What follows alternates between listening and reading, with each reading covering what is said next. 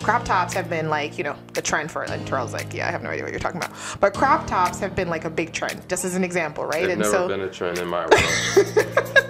So crop tops, like, I think that it's still a thing. So huge summer outfit, crop tops and jeans, whatever. And then those booty shorts that people wear, like, you can actually see their butt cheeks. But anyways. I own 0 pairs of booty shorts. So those two are like a big thing. And it's like, if you have all those crop tops in your inventory and crop tops cease to become a trend, but that's a lot of crop tops you have sitting in your inventory that people are not going to buy. I'm Lola Turner, and this is Business Talk Library, the place where business makes sense. Hi, I'm Terrell Turner, the host of Business Talk Library, and you are tuned into the podcast. And today we are having a conversation about Forever 21's bankruptcy.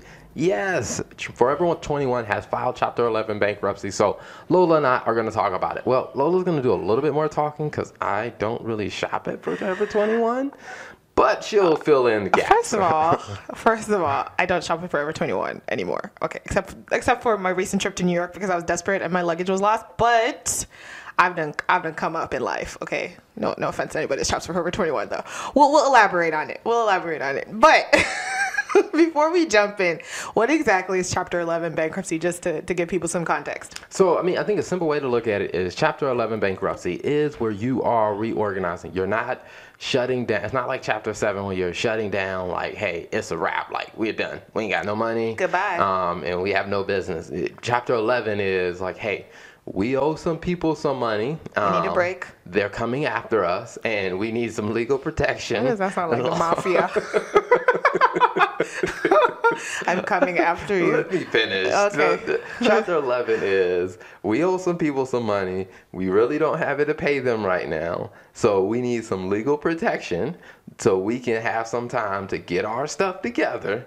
And then we will get back onto a new schedule of making these payments. But right now, we don't have the money. I literally, what song came to my mind? Get It Together by India.Arie. Get it together. That's literally the song that came to my mind. But I digress. Yes, so Forever 21 is not going out of business. Yes. Shout out to anybody that shops at Forever 21. If it was probably like 7 years ago, I would have been extremely sad because Forever 21 was my spot. I think everything I had in my closet when we first met in 2012 was probably Forever 21. Interesting. And what do you mean interesting? I had some pretty awesome style in 2012, Terrell. I don't think that Forever 21 has bad style. I think that they cater to a good audience, that they know their audience well. Now, what I don't think, and I think this Chapter 11 bankruptcy is kind of a sign of it, when you start to, look past the headlines, look past, I guess the surface level stuff, and you actually look at how the business was run, and you look at the details behind the business, I think that there are some fundamental things that they didn't adjust. Even when you and I, like when I would go to the stores with you, I think there's some things that stood out, like, hey, you should probably make some adjustments here. Agree 100% with that statement. I think Forever 21, personally, from what I've seen in the more recent years, I think they cater to too much of a specific audience. When I was in college and I would go in there, and even when I graduated, you could find a variety of options, a variety of outfits, a variety of styles. But now it's actually become more following the trend, which there's nothing wrong with following the trend. But the issue with following the trend is it goes up and down and things change. So what's popular one day might not be popular the next day. So I guess just taking a step back and looking at Forever 21 as a patronizer, not as much as I used to be of Forever 21, just looking at the business side of it, what are some lessons? And again, Forever 21 is a private company, so a lot of this is just our assumption based on the times that we've been into the store and just different decisions and stuff that have been made. So we don't have any insights of financials. I think the last revenue amount that was reported was $4 billion in 2016. So they were doing pretty well in revenue. But just from what we've seen in the Chapter 11 bankruptcy, I guess just some tips for people, or I guess some takeaways as a business owner, Terrell. Yeah. What do you learn from this? I think a couple of things stand out to me. basics when it comes down to marketing and getting a product out there. I mean, no whatever business you have to get your product in front of the people who are most likely to buy. And when you think about the audience or you think about the customer base for Forever 21, I mean, a lot of that customer base is either going to be on social media, whether that's Instagram. Yep. Some of them may be on Facebook, on YouTube, on TikTok. I mean, they're in Musical.ly. those spaces to where if you're not showing, if your products are not showing up in that space, then it's kind of out of sight, out of mind. And I don't know if Forever 21 really had a strong agenda of really getting in front of their customers in those spaces. I agree 100%. I don't think I had never seen. I didn't even know Forever 21 had an Instagram presence until when I was looking them up before this conversation. So whether that's bad or good, maybe they cater to a different demographic. I just don't think that they had enough of a presence. But again, lesson here is, hey, you need to make sure that you're taking your product and promoting your business where the people that are more likely to patronize your business are. And like you said, different social media platforms, extremely important that you have a presence there. And from what I can see, I just don't think Forever 21 did a good job of that. Yeah, and I think that there's a variety of ways to do it. I mean, some people are like, man, I got to go spend tons of money like I did on television and radio ads. And I think there's a variety of ways you could do it. I mean, there's the organic route, which I think is an out-of-the-box idea. I mean, let's say if you're a company like Forever 21, you have employees that are avid customers of your store. Right. So instead of going out and hiring, I guess you say, celebrities to be or professional models, I mean, you can just have some of your employees allow them to have a shopping spree in one of your stores, right, and just film them actually going through, picking up the different outfits, and just, because two things. One is your employees are going to be very happy because you're taking care of your employees for free. Plus, you get to film their experience of, let's say, their $200 or $100 shopping spree. Right. And at the same time, they're going to share it with their friends. So people are going to get a view of, hey, what's in your store? And then not only that, is shopping in your store looks like a fun event. Exactly. And you can create a whole story out of it. You can put it on Instagram. It's a great idea. I think that's really great. One of the things I guess I will say, and you've noticed in the 7 years that we have known each other, my fashion style has changed. I think when I first graduated from college, I was more focused kind of on what was trending. Price was a big factor for me, so I wasn't really spending a lot of money like that on clothes, or let me just be honest, I couldn't afford it. So now it's like, now that I'm at a place where I guess a bit more stable and my style sense has changed, I'm more so for sustainability, depending on what it is, versus actually just being kind of going with the trend. I want something that's going to last longer. And I think from my perspective, based on the couple of times I've walked into Forever 21, what's happened is I've walked in, I've looked at one or two things, and I've walked right out. Sometimes I look at the window and I'm just like, nah, this isn't going to last. I can tell right away that the quality isn't great. And so I don't really shop there as much. And I guess I say all that to say that I think that Forever 21 over the past couple of years has stopped catering to a variety of audience and target markets. I think before it was, if you come in there, I know they used to have a higher brand, like I think it was called Forever 21 Contemporary, which was more of like a higher quality, if you're looking for something a bit, I guess, better quality at a slightly higher cost, the Contemporary brand would give you that. I don't know if that still exists, but at least it gave you the option of, hey, if you're graduating from college and you're not on, I guess, as much of a lower budget as you used to be, now you're working, you can still go to Forever 21 and find something that caters to what you want without having to spend a lot of money.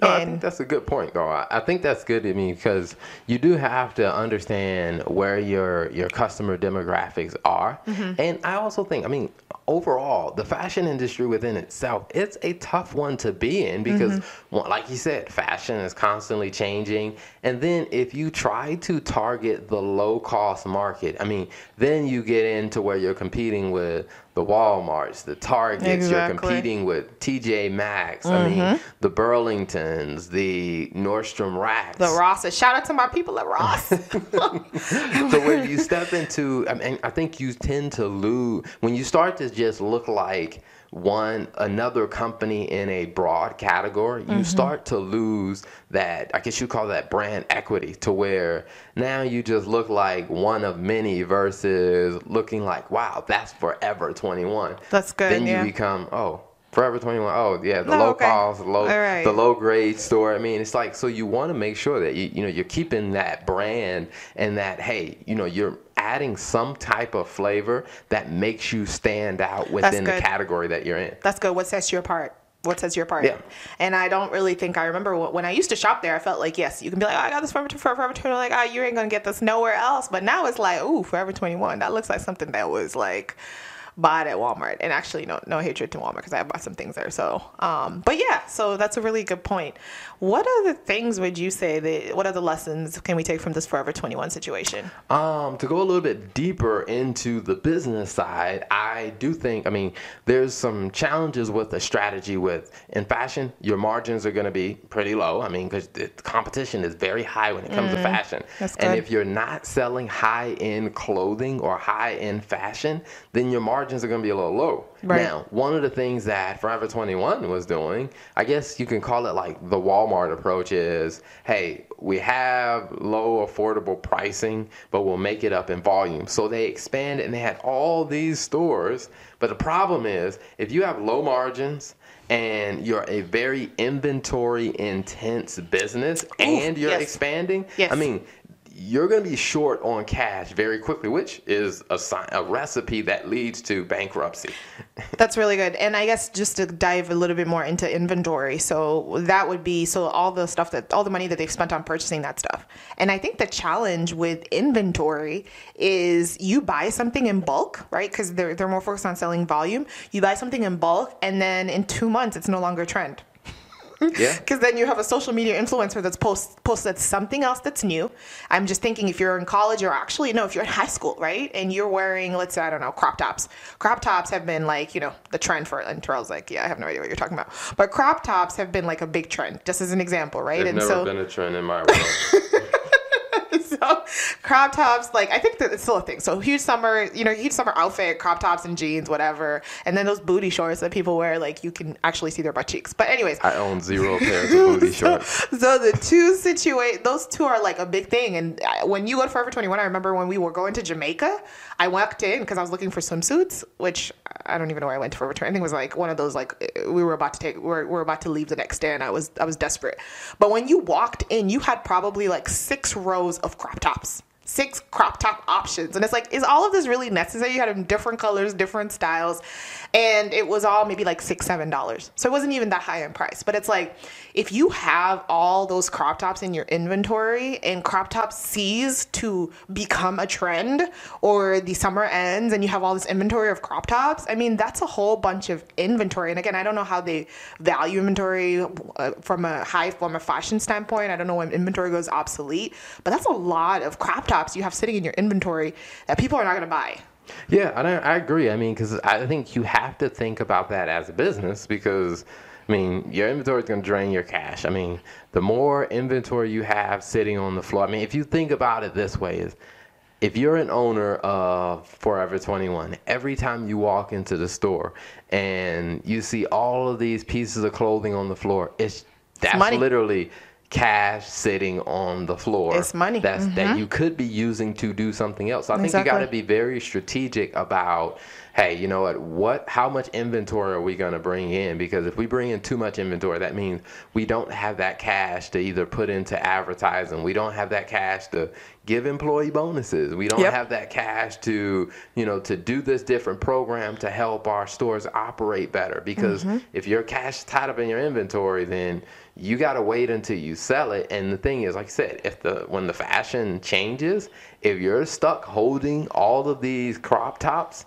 then crop tops and booty shorts. Yeah, you got crop tops and booty shorts in the middle of winter. It's not a good recipe. Nobody's trying to do that. Yeah, I mean, I personally don't own any booty shorts or crop tops, but I'm guessing they're more of a summer kind of hot weather. It's definitely type deal. definitely a summer trend, baby. Okay. Maybe you'll see somebody wearing crop tops I have and booty seen some shorts booty shots in the wintertime, though. People are bold. It's cold out there in these streets. But we digress. Coming back to it. So I think inventory is one. What about overhead? I guess the number of stores that you have. So all of the rent that has to be paid for that, the employees, all that stuff, right? Yeah, I mean, I think from a rent standpoint, I mean, when you're expanding, because any Forever 21 store that I've been in, they aren't small. Mm-hmm. So, I mean, and some of them are multiple floors, yep. Which means that the rent price is going to be up there. Now, yep. I don't know how good they were at negotiating prices with the malls that they're located, mm-hmm. But, I mean, that's something that you got to think about. It's like your rent price is an overhead, because whether or not you sell any products, you still need to pay your rent. Exactly. Like, the mall still expects you to pay your bills. Exactly. So I don't know, and also to be in a mall, I don't know if they sign long-term agreements to where, hey, they had to sign, let's say, a 10-year lease or something like that. So I don't know. And then I also think, you know, that relationship that they have with the mall is very tricky, because, you know, one of the good things about being in a mall that used to be the case is that malls attracted people. Now right. that people are not showing up in malls as much as they used to, mm-hmm. It's just like, is it worth paying the high price of being in a mall? Right, exactly. Or do we just focus on selling online, which I personally think is where they should have been re-strategizing. So hopefully with the reorganization, that is one of the things that is in the plan and in the works. But yeah, any other points you wanna highlight on Forever 21? Yeah, I would definitely say that, I mean, I think that if you are a shopper of Forever 21 or you're interested in Forever 21, I think it's very smart that, hey, they're going to be quite a bit of stores that are going to be closing, which means they're going to have sales. So I would say if you are an avid shopper at Forever 21, this is probably a good time for you. I may be picking up some crop tops and booty shorts for 2020, for summer 2020. So I think that's definitely something to think about. I think you do have to make sure that you are managing your cash well, make sure that you are getting your product in front of your customers, and then understand your long-term agreements. I mean, what type of leasing agreements do you have? I mean, because that's something that definitely impacts your business. And also that leads into another topic, which I think we'll have to finish on another show, is also when a store like Forever 21, which is mostly located in shopping malls, when those stores are closing, what does the mall now do? Ooh, how do they make money? So that's going to be another real estate conversation we on have the next episode. Another episode. So yes, that wraps up our Forever 21 conversation. Thank you so much for checking out this episode of the Business Talk Library podcast. Again, Lola Turner and Terrell Turner here. Until next time. Peace. And that concludes another episode of the Business Talk Library. Thank you so much for tuning in. You can connect with us on any social media platform, Instagram at Business Talk Library, LinkedIn. You can follow the Business Talk Library hashtag. You can also connect with us on Facebook and YouTube, searching for Business Talk Library. If there's any topics that you would like addressed or any questions you have about your business or your career path that you would like for us to answer on the show, feel free to shoot us a note on any of those platforms and we will try our best to get to them. Remember, keep it simple.